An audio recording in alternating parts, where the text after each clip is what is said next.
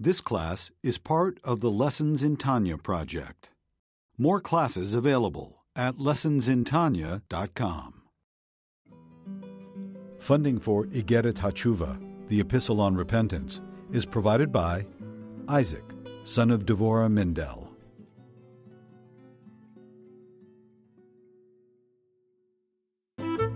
Lessons in Tanya. The Tanya of Rabbi Schneur Zalman of Liadi, taught by Rabbi Ben Zion Krasniansky.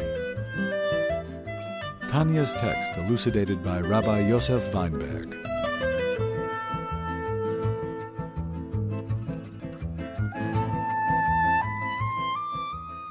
So we're in the middle of chapter 2, and the Alter Rebbe explained, we learned last week, that after he established that fasting has nothing to do with tshuva, it's not even a detail, not even an aspect of teshuva. The essence of tshuva is the resolution that you're going to change going forward. The details of tshuva is confession, asking forgiveness, wiping the slate clean, making amends, regret. Not fasting. Fasting has nothing to do, it's not part of teshuva. Tshuva is not about dying or fasting. Tshuva is about living. Tshuva is a mitzvah for the living. It's a mitzvah to live. And I'll explain later, tshuva also has to be even joyful. Tshuva is for the living. You join the living. Fasting is no part of it. This is the mistake that people associate teshuva with being morose, depressed, dejected, down, demoralized. That's not tshuva. Tshuva is tremendous energy, very positive, you rejoin the living, renewal, a rebirth, wholesome, positive. Connecting, reconnecting, plugging in, rejuvenating, coming alive. It's about life. It's not about dying, torture, pain, suffering. Even those sins, when a Jew violates a negative prohibition, and you created such a scar in the universe, and in the spiritual realms, and even the God Almighty Himself, you need a cleansing. You need an intense cleansing. It's like you got a real stain in your clothes. A light stain, you give one little shake and it's gone. You do a ketchup stain, you need a little more intense washing. But then there are stains that just throwing it into the into the washer won't work. You have to sit and scrub. That's when tshuva is not enough, Yom Kippur is not enough, you need pain and suffering. Hashem has to personally scrub away, get the schmutz out, to restore your clothes, the soul, restore it back to its youthful freshness, innocence.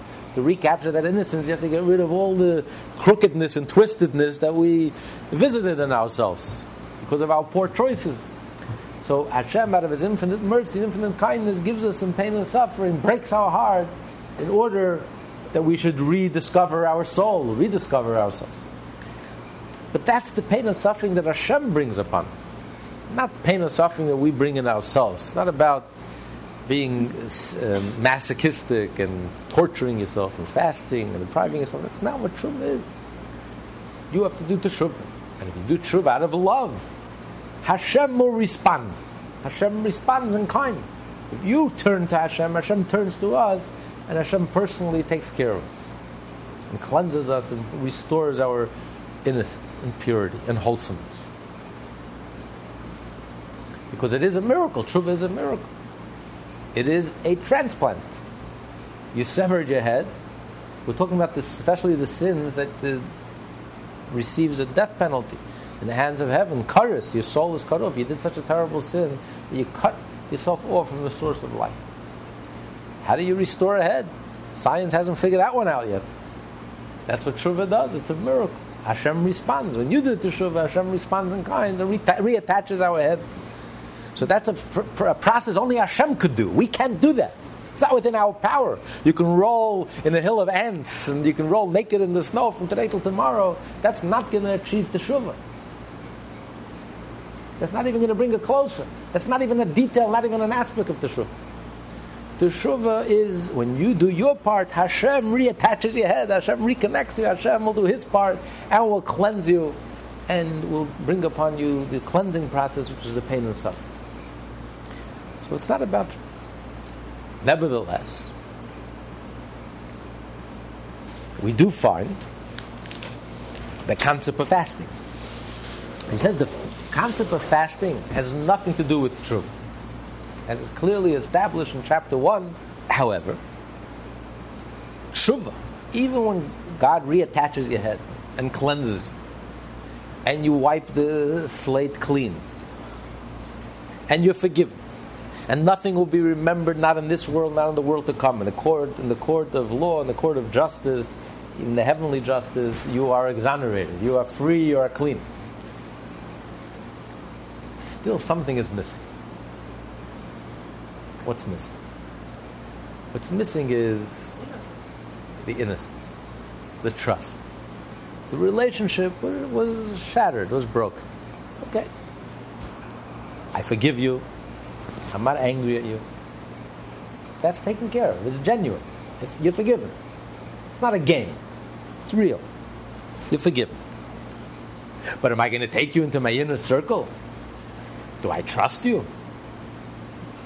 Sorry, that trust is gone. It's shattered.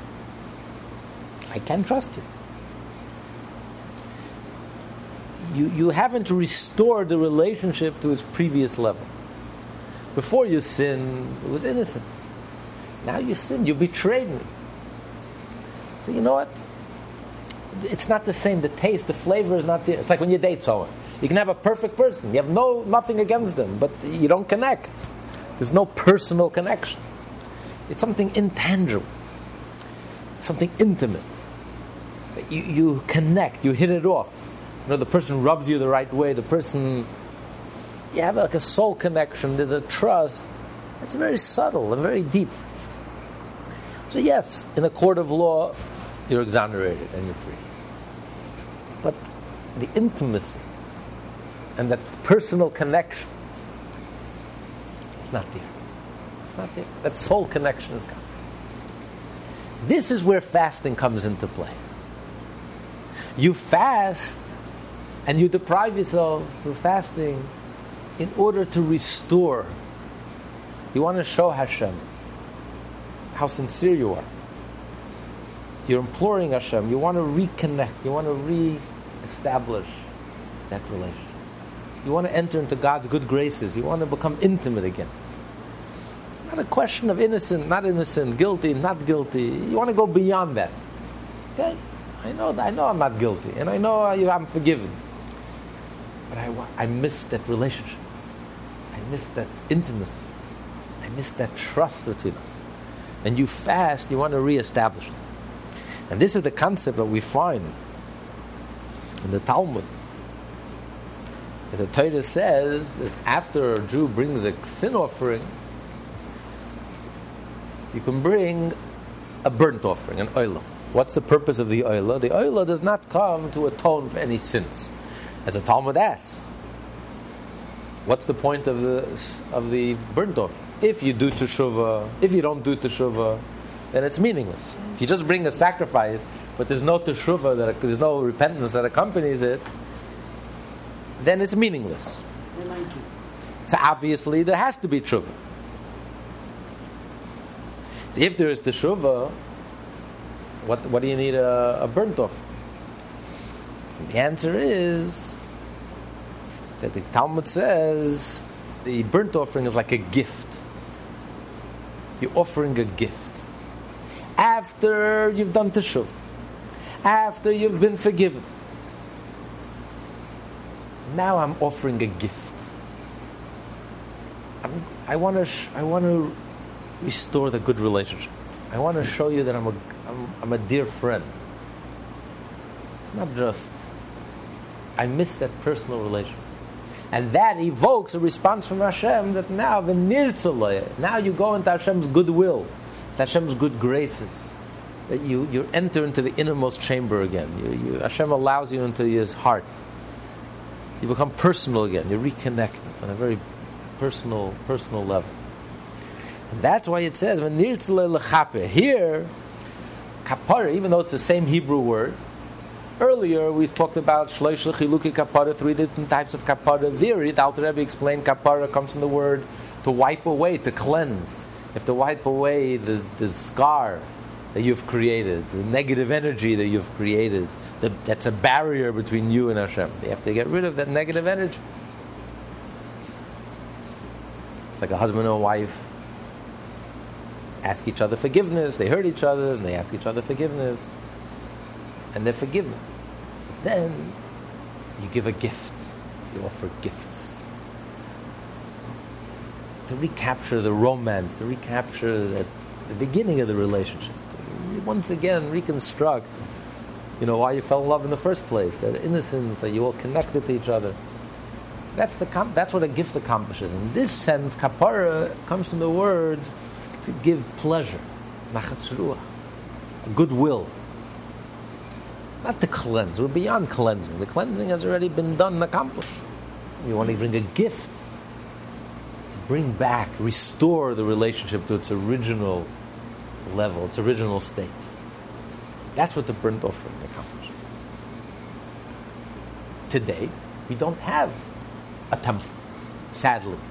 Today, we don't have any offering, sadly. So as a substitute, in its stead, we have fasting. When a Jew fasts, it's considered as if you're offering a gift to Hashem. You're bringing an offering. Just like the offering. You offer the fat of the animal. You offer the blood of the animal. You sprinkle the blood on the altar and you burn the fat of the animal on the altar. The same is when you fast. When you fast, you are giving up. You're giving up your weight. You're giving up your flesh, you're giving up your blood, you're giving up your food, you're giving up your blood, you're giving up your fat, your pleasure. You're offering your body, your physical body to Hashem. You're offering an offering to Hashem. It's a sacrifice to Hashem. You're sacrificing of yourself, of your flesh, of your blood, of your fat, of the animal within you. You're offering your food, the need to eat, which is so human.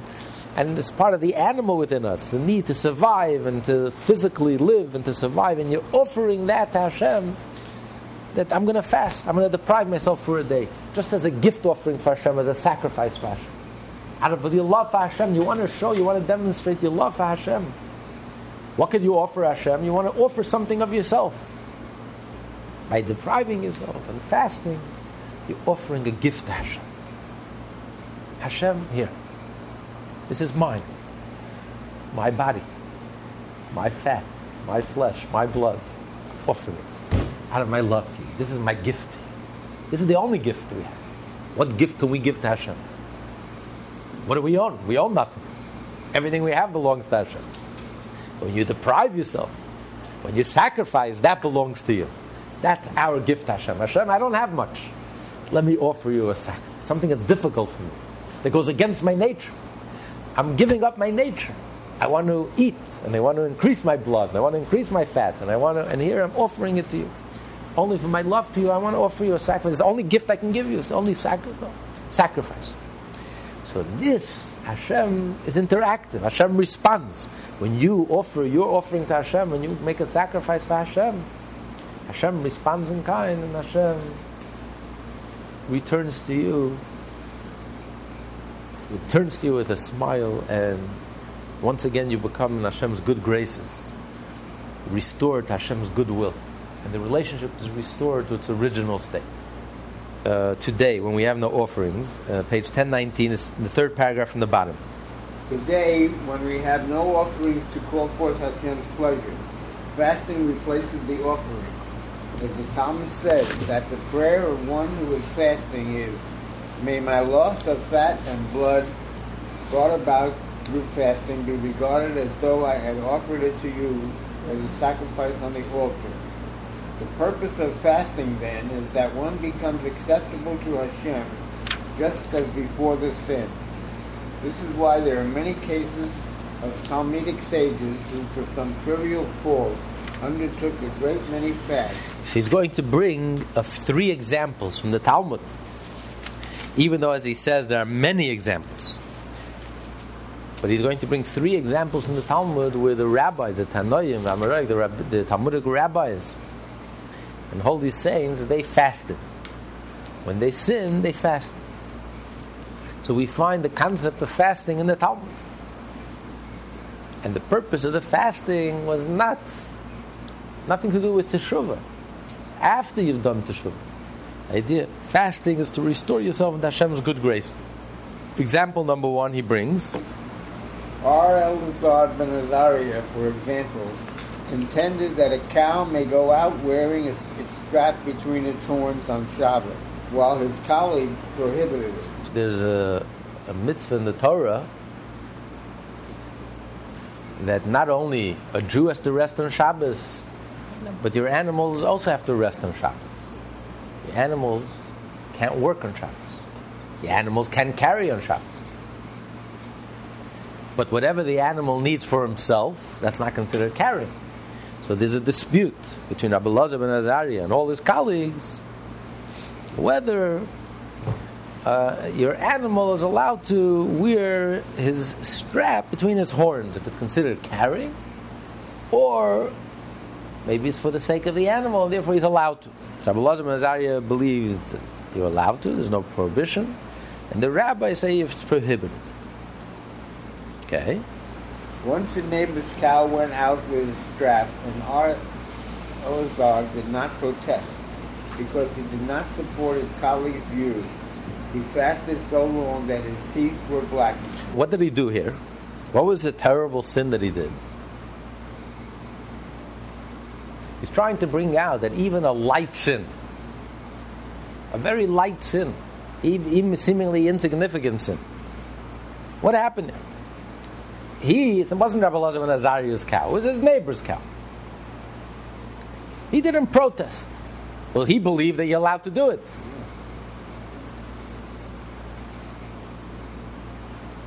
So why did he regret it? Why did he have to fast?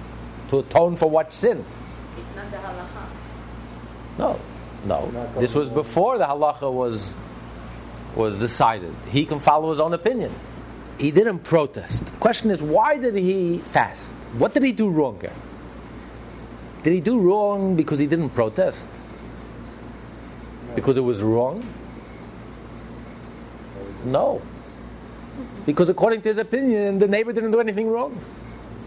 When a Jew is obligated to protest, see, one Jew is responsible for each other. We're all responsible for each other. We see a fellow Jew sin, we're obligated to protest. The question is, what if we don't protest? Is it considered as if we've done the sin? In other words, we become responsible now.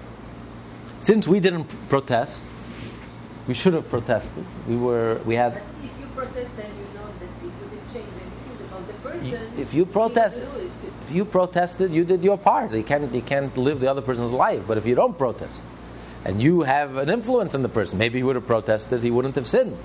You assume responsibility. Then it's not only he sinned, it's as if you sinned as well. But what if you knew that if you protested he wouldn't pay attention to you, then wouldn't that make it worse? Well, it depends what kind of sin. If it's a clear sin, then you have to protest one way or the other. If the other person doesn't listen, it's his problem. Right.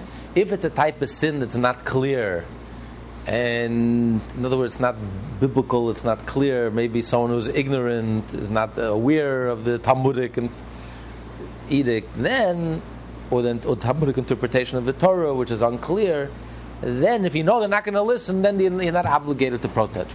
But if it's a clear biblical prohibition, you are obligated to protest. And if you don't protest, not only the person who sinned, it's considered as if you also sinned, the same sin. In other words, it's not only that he sinned because really the neighbor did something wrong, and he didn't protest. So therefore, it's as if he desecrated Shabbos. Since he should have protested, and he didn't protest, so it's as if he's also desecrating Shabbos. That's not the case. Alter Rebbe is trying to prove how even on the most minor, insignificant sin, you see that Rabbi Elazar ben Azariah fasted until his teeth became black. If you're talking about the sin of Shabbos, Shabbos is the strictest thing in the Torah. It's the equivalent of idolatry. So how can you bring a proof from this? Of course he fasted until his teeth became black. Because he desecrated Shabbos. By not protesting against his neighbor, it's as if he desecrated Shabbos. So it makes sense why he fasted until his teeth turned black. What's the Alter Rebbe bringing a proof? Alter Rebbe is trying to bring a proof that even a minor sin, that's what Alter Rebbe says. You know why he fasted? Because he didn't listen to his friend.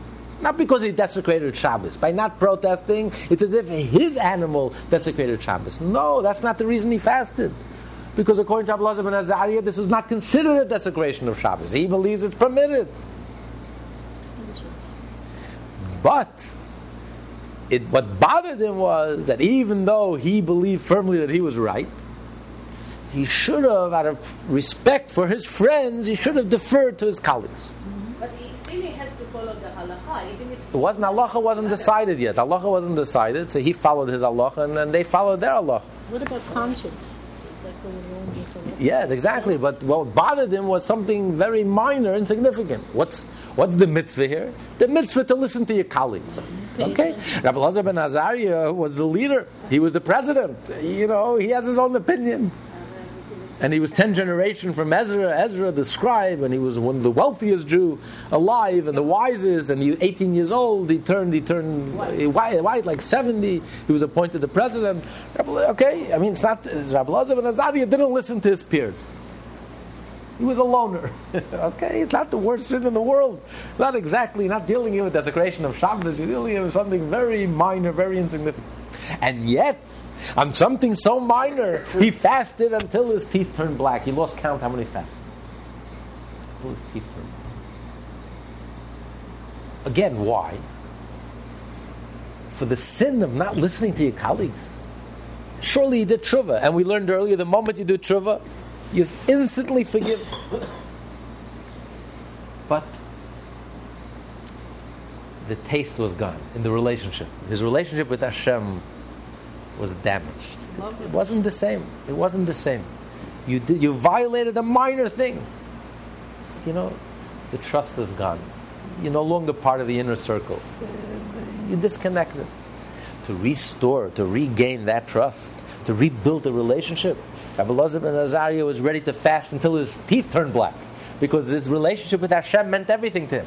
He wanted to recapture that purity, that innocence that he lost with adulthood, and that he lost with this event, with this one single minor, insignificant event.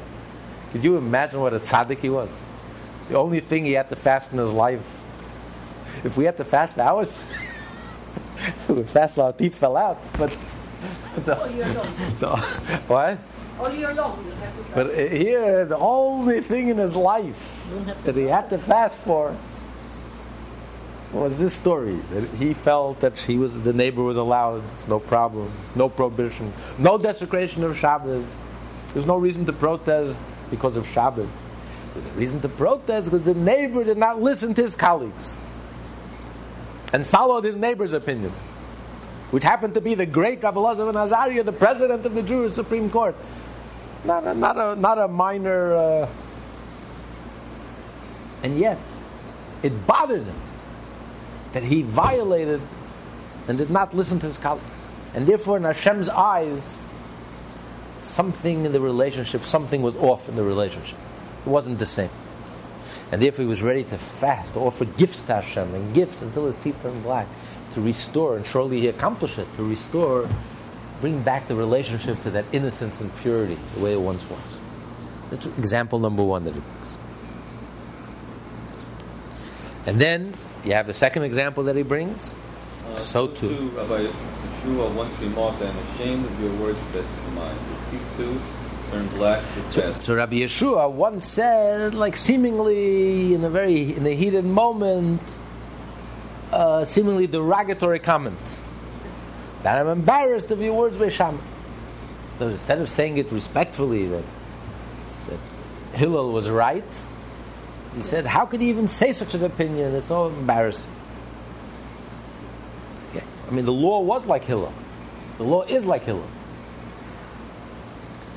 But since he expressed himself in a language that was a little too sharp, too edgy, too harsh, even though Shammai could take it, because Shammai was all about truth. Shammai wasn't about flattery. Shammai hated anyone that flattered them. Shammai wanted brutal honesty. Say, you want brutal honesty? I'll give you brutal honesty. How can your opinion is so illogical, it's embarrassing.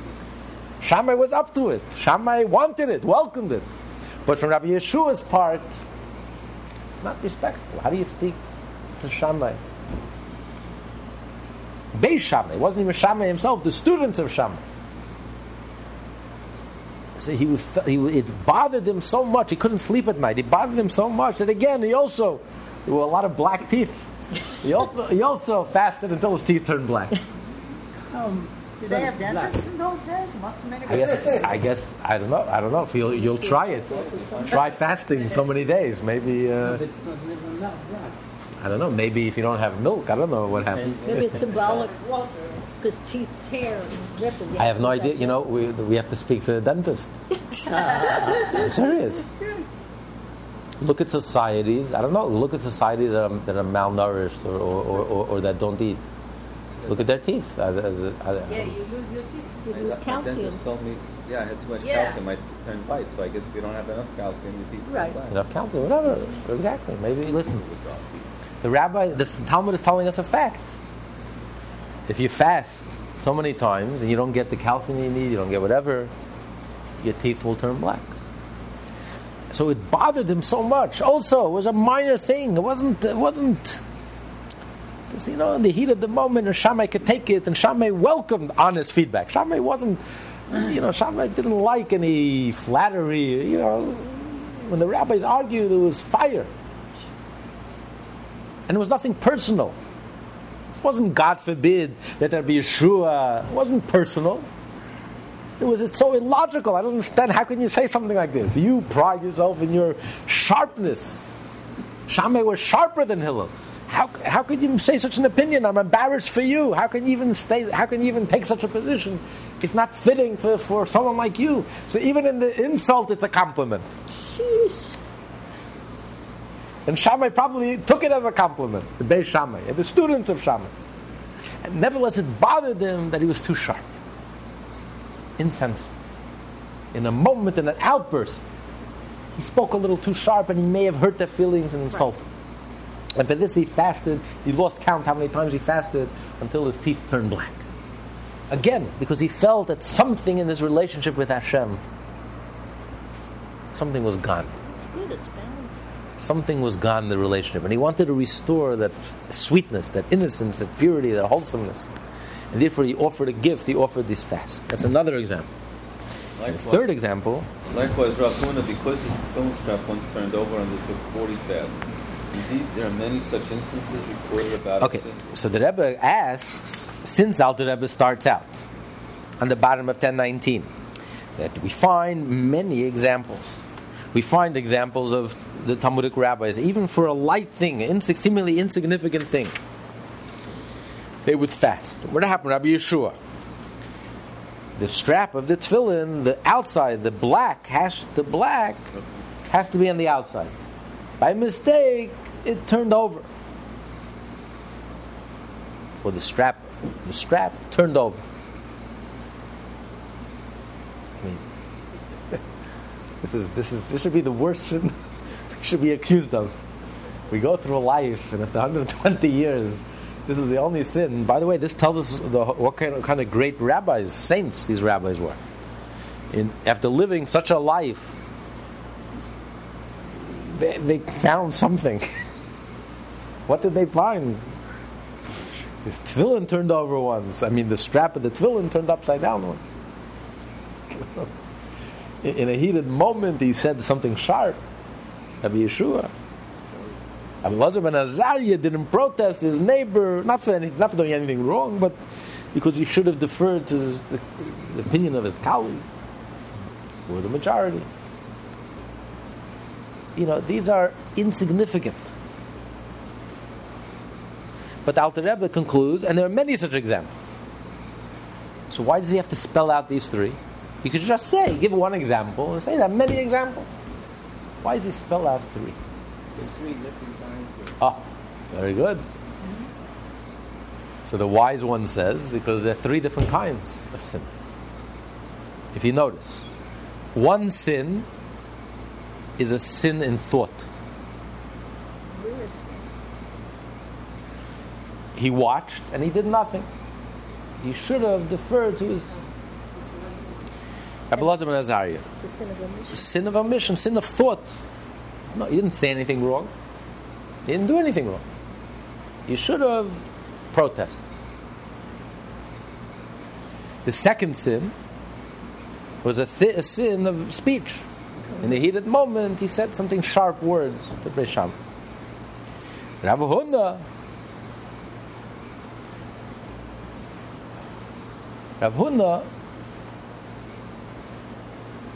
did something. Action. His tefillin turned over. The straps of the tefillin. So Alter Rebbe wants to bring, though there are many examples, he wanted to bring one of each. An example when a Jew sins in thought, in speech, or in action. Because, there's an argument to be made, which of these 3 is worse? Which sin is worse?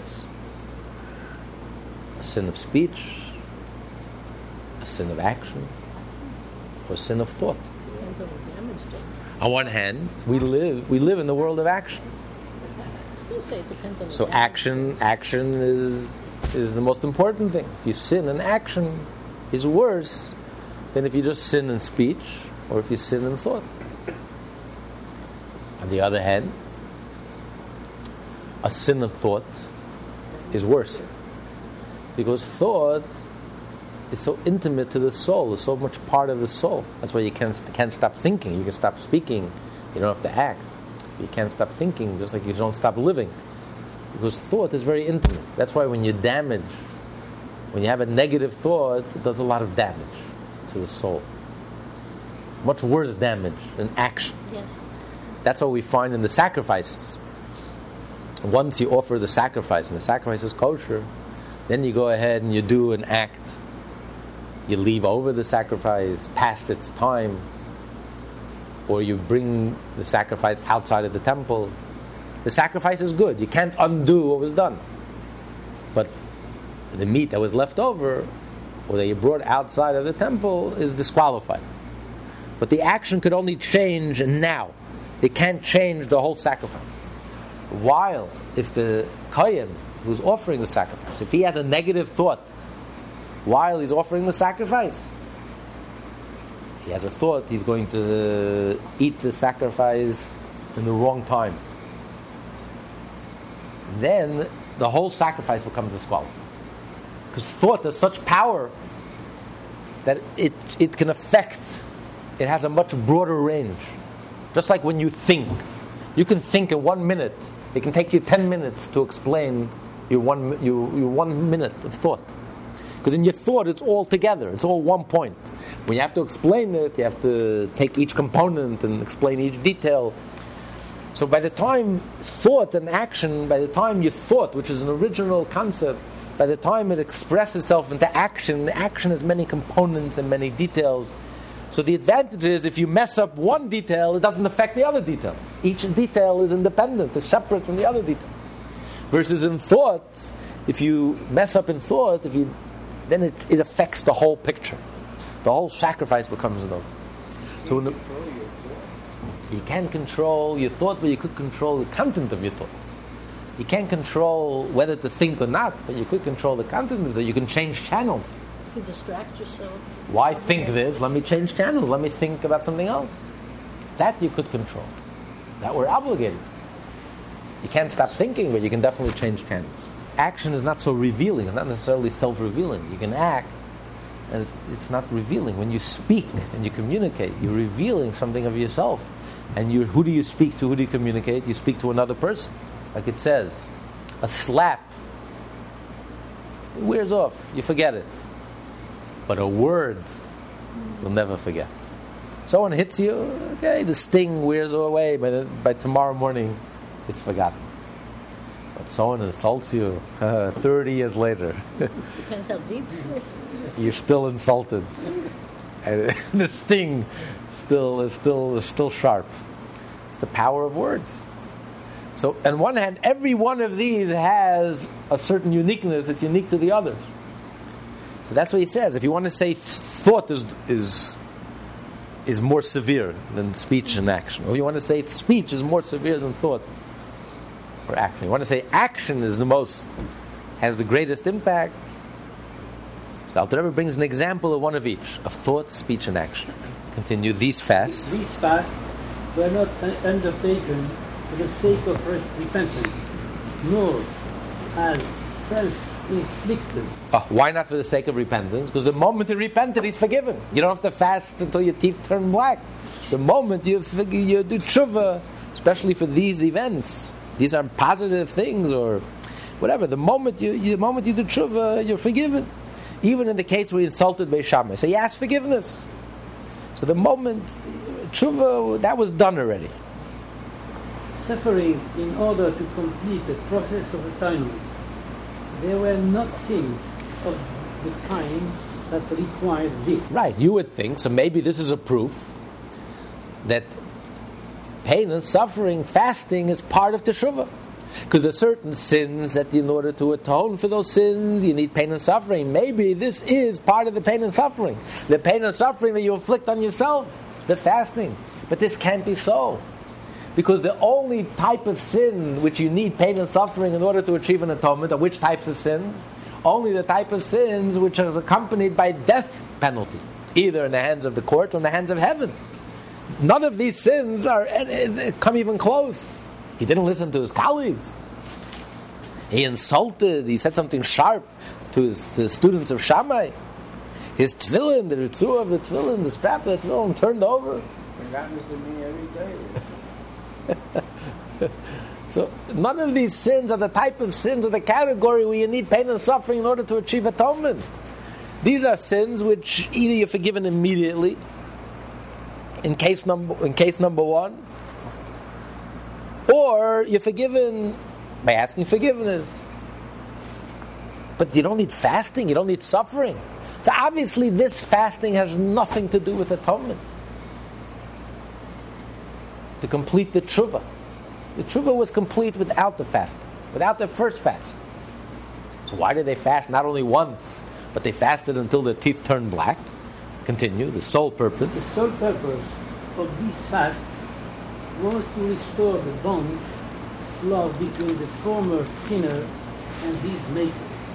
The Rebbe asks, in the first two cases, Rabbi Elazar ben Azariah fasted so many times until he lost count, until his teeth turned black. Rabbi Yeshua fasted until his teeth turned black. Rabbi Huna, once in his life, fasted 40 days. Once in his life, the tefillin, the straps turned upside down, and he fasted 40 days. Why? Why only 40 fasts? He should have fasted until his teeth turned black. So the Rebbe explains that the number 40 is very significant.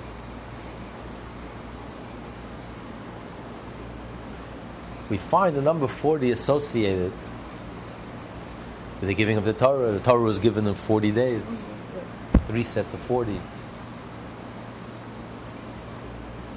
The child in the mother's womb, when does it begin to form? It says after 40 days. Till 40 days, you can even pray that the child's sex to change from male to female, because it's not formed yet. It's still can go either way. 40 days is like the beginning of the birth, the beginning of the existence of the child, beginning of the forming of the child. The flood was 40 days. The idea of teshuvah, in a certain sense, is like a rebirth.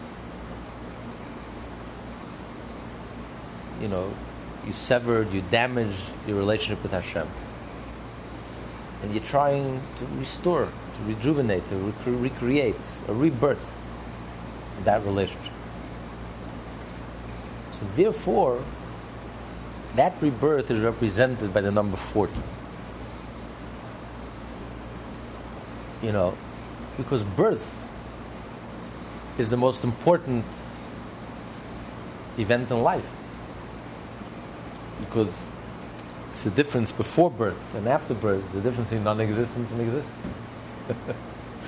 All the differences that you're going to accomplish the rest of your life once you're born, to better your existence, enhance your existence, to change it from a poor existence to a rich existence, from a dull existence to an exciting existence, more colorful existence. All those differences are nothing in comparison to the difference between non-existence and existence. So the most dramatic change you'll ever experience in your life is birth, the moment of birth. That's why Rosh Chodesh, the birth of the moon, it's the moment of birth. And it burst out, the first moment. That's really the most precious. That's because everything is contained in that moment. It's the seed. Everything is contained in that moment. Once you have the heart beats and you have something to work with, everything else will follow. Okay, the potential, and then it'll develop. But it's all there in potential. Before it's born, it's nothing. So before 40 days, it's not the same. It's only after 40 days, that's when you have an entity. Even in regards to the laws of abortion, there's a difference between before 40, after 40. So when you're talking about the Shuvah, you're talking about the rebirth, reconnecting, recreating that relationship. That's why he fasted for 40 days. Just like the Torah was given and the birth of the child, the forming of the child, the conception of the child. So, yes, you can fast until your teeth turn black, until you lose track. But when you fast for 40 days, you really, in that 40, you really have everything. You really have the birth. And all the potential is there. And from there you can develop it. And that's why he fasted 40 days. So 40 days was enough to accomplish the rebirth. And from there you can develop it.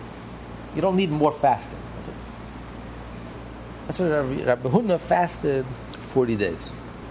Rabbi Huna was one of the 40, actually. It's very fascinating. Rabbi Huna was one of the 40 who transmitted the Torah from Moshe Rabbeinu till the closing of the Talmud. Mar Bar Rav Ashi, Rabbi Huna was number 37 in the transmission. Rabbi Huna received it from Rav and Shmuel and Rabbi Yochanan. And then Rav Huna transmitted it to Rabba, Rabba transmitted it to Rava, and Rava to Mar Bar Rav Ashi. So he was number 37, part of the 40. But he himself was part of the 40. The transmission of the oral Torah also is 40. Because everything, the birth of something is 40. The Torah, the written Torah was given in 40. The oral Torah was transmitted in 40 generations. Rav Huna was number 37, was part of that 40. So therefore in Teshuvah also Rav Huna followed, was consistent. Also he fasted 40 days. That was for him, that was enough to restore and reconnect and give birth to this new relationship, renewed relationship. And that's why 40. On this basis, that fasting substitutes for an offering as such has a place even when an individual does not need to undergo something in order to attain complete fulfillment. The Arizal taught his disciples, according to the principles of the Kabbalah, the number of fasts to be undertaken for many transgressions, even though they entail neither excision nor death by divine agency, in which case suffering would be necessary.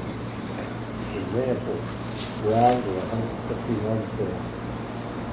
Even for transgressing a rabbinic prohibition, such as drinking the wine non-Jews, 73 fasts.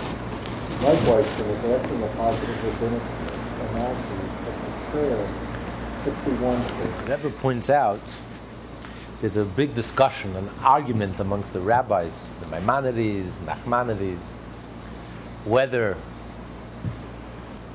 the mitzvah of prayer is a biblical commandment. According to Maimonides, in Deuteronomy, in Parshas Eikev, is a biblical commandment, commandment 433, to pray to Hashem every day. Nachmanides disagrees and holds there is no biblical commandment pray every day. It's only rabbinic. Here, the Alter Rebbe seems to be saying it's only rabbinic. Elsewhere, the Alter Rebbe says, in a letter, the Alter Rebbe writes that prayer is biblical. What's the source for biblical? It says you should serve Hashem with your heart. How do you serve? It says in the Torah you should serve Hashem with your heart. The Talmud says, how do you serve Hashem with your heart? Prayer.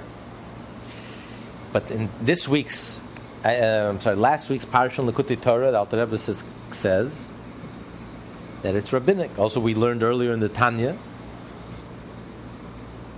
chapter 38, that it's rabbinic. But elsewhere, the Alter Rebbe says it's biblical.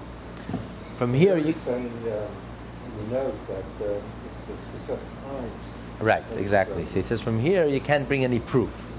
But the Alter Rebbe is not getting into that whole discussion. Either way, even if you hold it's biblical, Maimonides explains that the mitzvah is not the prayers that we have today. How did they fulfill the mitzvah prayer before we had a set prayer book, which is only for the past 2,000 years, 2,600 years. There was a biblical commandment 3,323 years ago to pray every day. How did they pray then? He said the mitzvah was every day, once a day, to pray in your own language. Just say, thank you Hashem, and this is what I need. And there's no set time, there's no set language. You can pray once a day and you fulfill your obligation.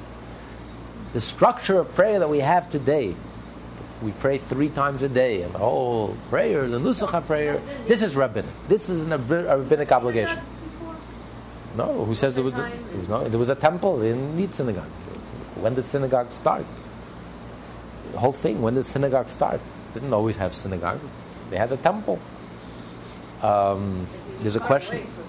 Yeah, so there's a question when synagogues started, because there were, whenever every sacrifice, public sacrifice, had to have the participation of the Jewish people. The priests, the Levites, and they were representing the Jewish people. So the Jewish people would send a delegation, they would stand at the sacrifice, and then they would have, not everyone could make it to Jerusalem, so many of them, some of them, part of the delegation would go to Jerusalem and literally be in Jerusalem in the temple during the sacrifice to represent the Jewish people, but there were also Jewish representatives who remained in their hometowns, and they would gather together, and they would read the Torah, and they would special prayers.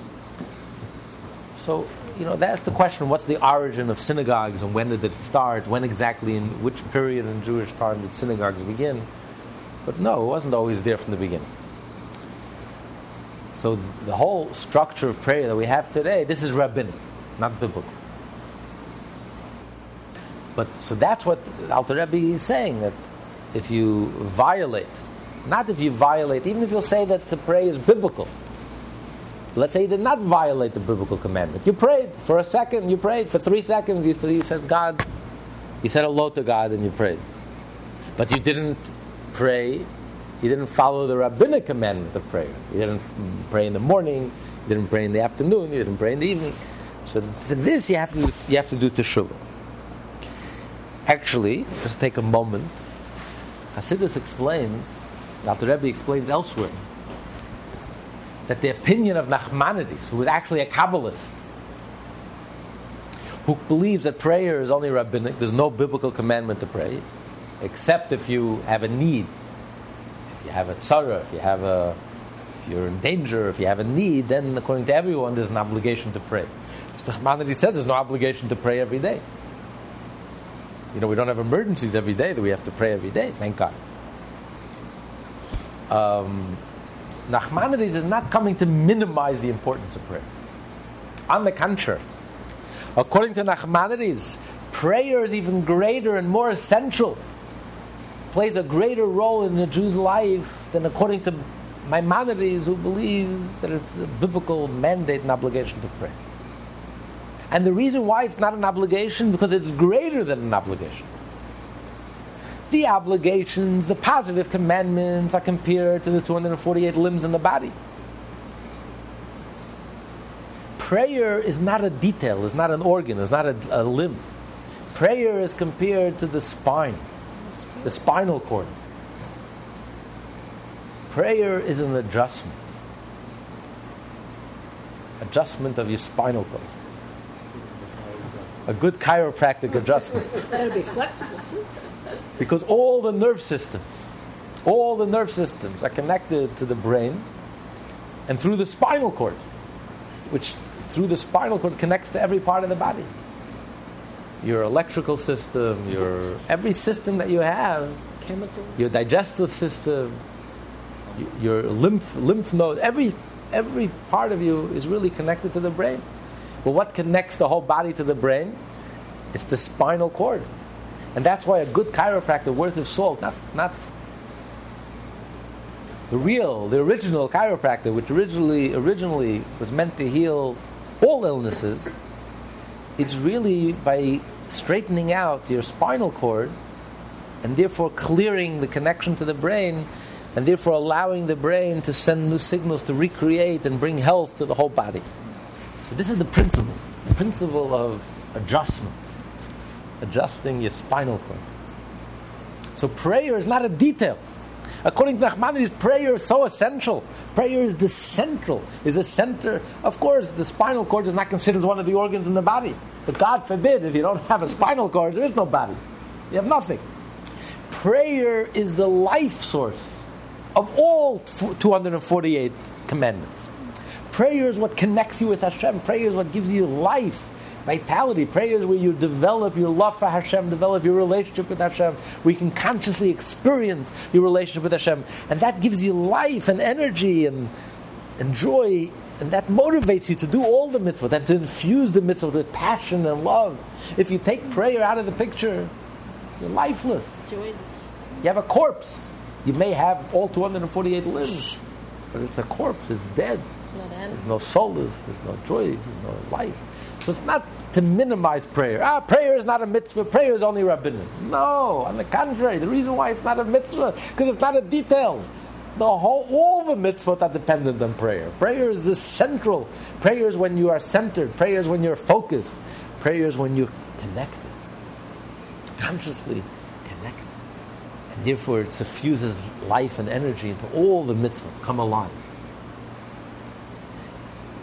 But again, so in some places, the Alter Rebbe says it's rabbinic.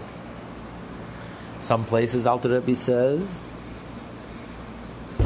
that it's biblical. And here he's not even discussing it. Either way, whether it's biblical or rabbinic, even if it's biblical. But the structure of prayer, unanimously, everyone holds as rabbinic. So let's say a person prayed, he followed the biblical commandment, but he didn't follow the rabbinic commandment, the structure of prayer. So for that he has to do teshuvah by fasting 61 fasts.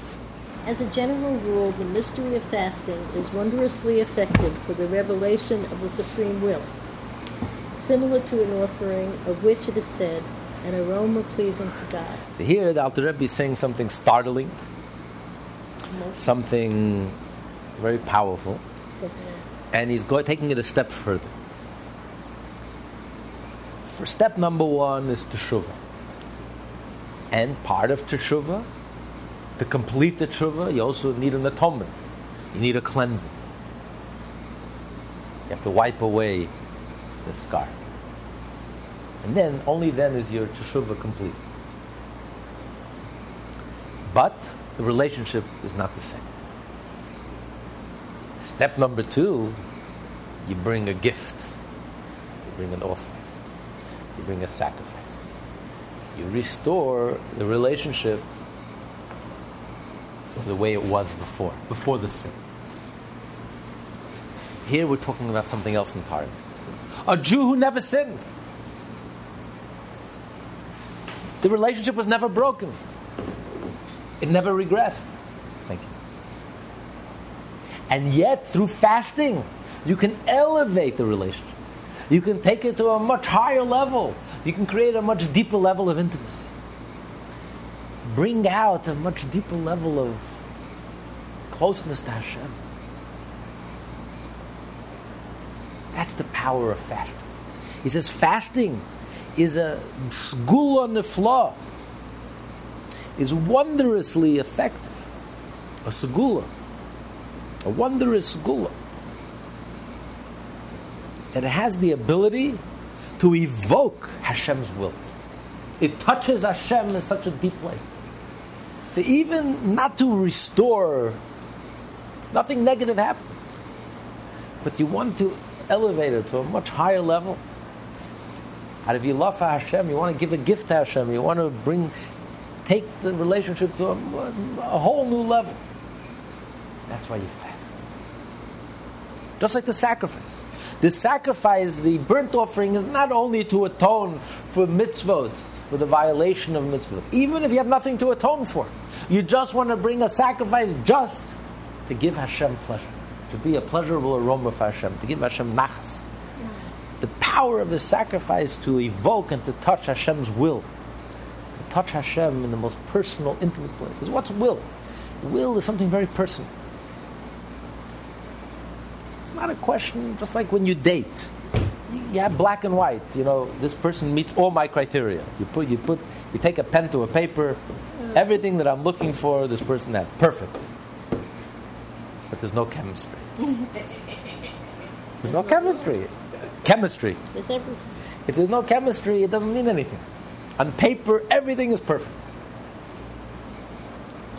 Will is chemistry. Attraction. Attraction is chemistry. It's intangible.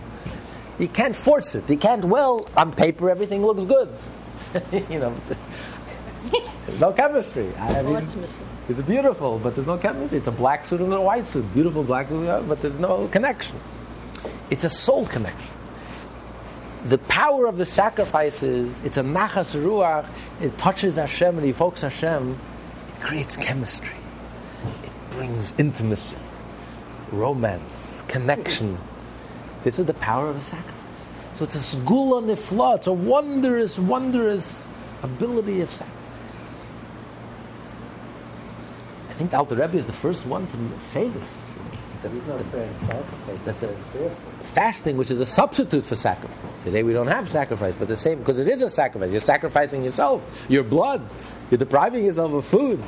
You're not fattening yourself. It's probably. Anytime you want. It's a gift. So he says, this is a mystery of fasting. It's a tremendous gula. No one ever looked at a fast day as an Eis Ratzon, that it's a time of will. And now he brings a proof. You have to have a proof for this. This is a startling statement to make. Fast day is usually associated with negative events. You're fasting. Here he's saying it's a fast day. Nothing to do with negative. The fasting itself is a very powerful moment when Hashem is actually smiling. You're evoking that personal chemistry, you're evoking that very deep, intimate connection. You're touching Hashem in the deepest place, so to speak. You're touching His will. You're touching Hashem Himself. This revolutionizes your whole perspective on fast day, on a fast day. A fast day is a tremendous opportunity. It's a time, it's not just a time of harshness and a time of negativity, it's actually a time when Hashem is so open. And Hashem is so near and attentive and is intimate. That's what fast day evokes within Hashem. And he brings a proof for this. First it says in Leviticus that the sacrifice is a reach nichoyach Hashem, is a pleasant aroma for Hashem. And a fast day today is a substitute for sacrifice, as it says in the Talmud. But now he brings also a proof from Isaiah. Thus in Isaiah we find, do you call this a fast day and a day desirable to Hashem? Obviously an acceptable fast is a desirable day. He's admonishing, Isaiah is admonishing the Jewish people. He says, you call this a fast? This is called a fast day. Fasting is not dieting. Fasting is you have to change. You have to turn to Hashem. It's not about cosmetics. Fasting is soul stirring. You remove all the distractions and you can focus and concentrate and do soul searching. He says, for this you call a fast, and is this desirable to Hashem? What do you see from this? That a fast day, if it's done properly, is a day that's desirable to Hashem. Who would call a fast day desirable? Don't sin and don't fast. Obviously, fasting has nothing to do with sinning. The fasting itself is a desirable day for Hashem. It touches Hashem's will. It recreates that chemistry and that personal intimacy and that personal connection. That's the power of fasting. So this is the highest level. Even a Jew who didn't sin. When you fast, you have the ability to evoke, to take the relationship to a whole new level, a whole new depth. To evoke that chemistry again, and that romance, and that intimacy, and that personal connection with Hashem. That's the power of physically fasting. A fast day not only restores the relationship the way it was before, but a fast day has the ability to take the relationship to a much higher level. Much, much deeper, much higher. Higher than it was before. Deeper than it was before. More intimate. So that's the ultimate level of fasting. The ultimate purpose behind fasting. Like everything else, Alter Rebbe says, it's so astonishing and revolutionary, like so matter-of-factly, but it's like, you look at it in such a refreshing way, and it changes. You'll never look at a fast day the same. You'll never experience the fast days. It's not about torture, negativity. Yes, you're fasting, and you're depriving yourself. And that's why it's a sacrifice. You're offering your flesh, you're offering your blood, you're offering your fat. And yet, what's it about? It's not about deprivation, negative, torture, morose, depression. It's about, I'm restoring my connection with Hashem. I'm restoring that chemistry. We're dating again. Yeah. It changes your whole look on a fast day. Suddenly there's a whole new energy, a whole new vitality, a whole new depth, and a whole new approach to fasting. This is what Chassidus does. It takes something which appears to be even negative, and suddenly it gives it a whole new life. And you look at it, you see it in a whole new light, a whole new viewpoint. And it transforms you. It's inspired. This is what a fast is. This is what the real meaning of a fast is. It's Eis Ratzon Hashem. It's a time of goodwill. Who would ever believe that a fast day is a time of goodwill? The Alter Rebbe says from Isaiah, you see it clearly. Is this a day of goodwill for Hashem? Is this how you fast?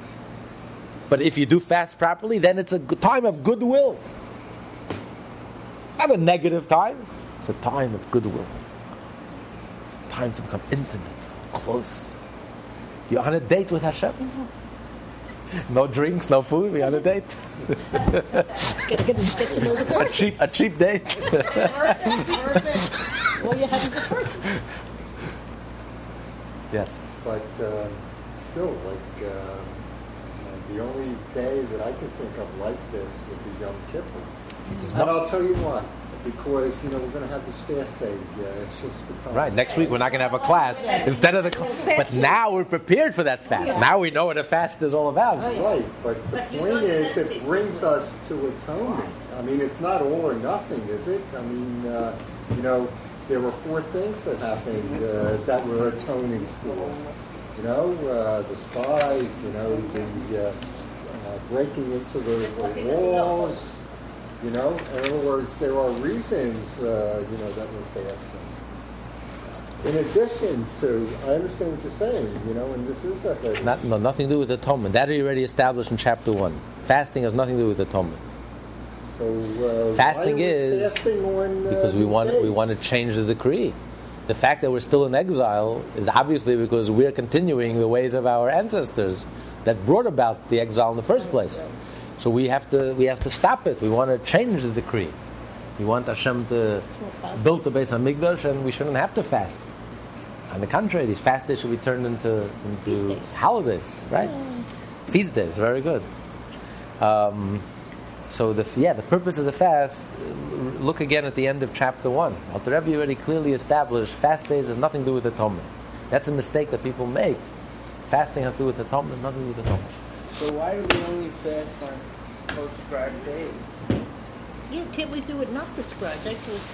So, because again, the whole point that we're trying to describe here, and even this point, that the fast day is not about torture or negativity. It's about joy and restoring that goodwill. It's a day of goodwill. So the emphasis of fasting and Teshuvah is all about goodwill, joy, positive.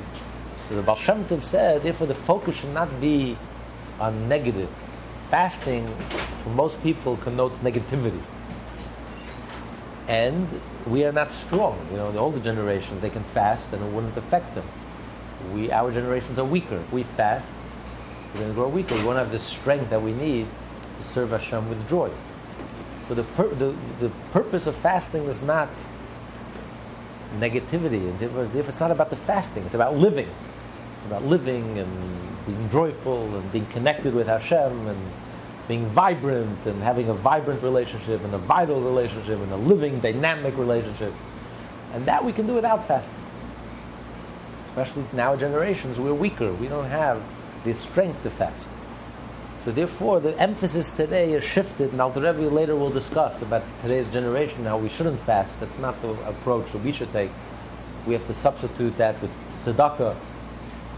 And our emphasis has to be joy, study more Torah, use all the energy that we have for something positive.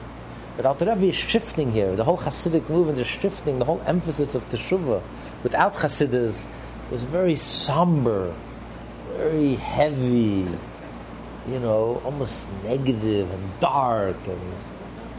And Alter Rebbe says nothing could be further. And even fasting, it's all about goodwill. It's all about dating Hashem, creating that chemistry, reconnecting. It's not negative. That's not what it's about. It's all positive. So it shifts the whole focus on what the emphasis has to be. It's about living, join the living. When you sin, you're not living. When you're connecting with Hashem, that's when the Jew comes alive. This class is part of the Lessons in Tanya project. More classes available at lessonsintanya.com.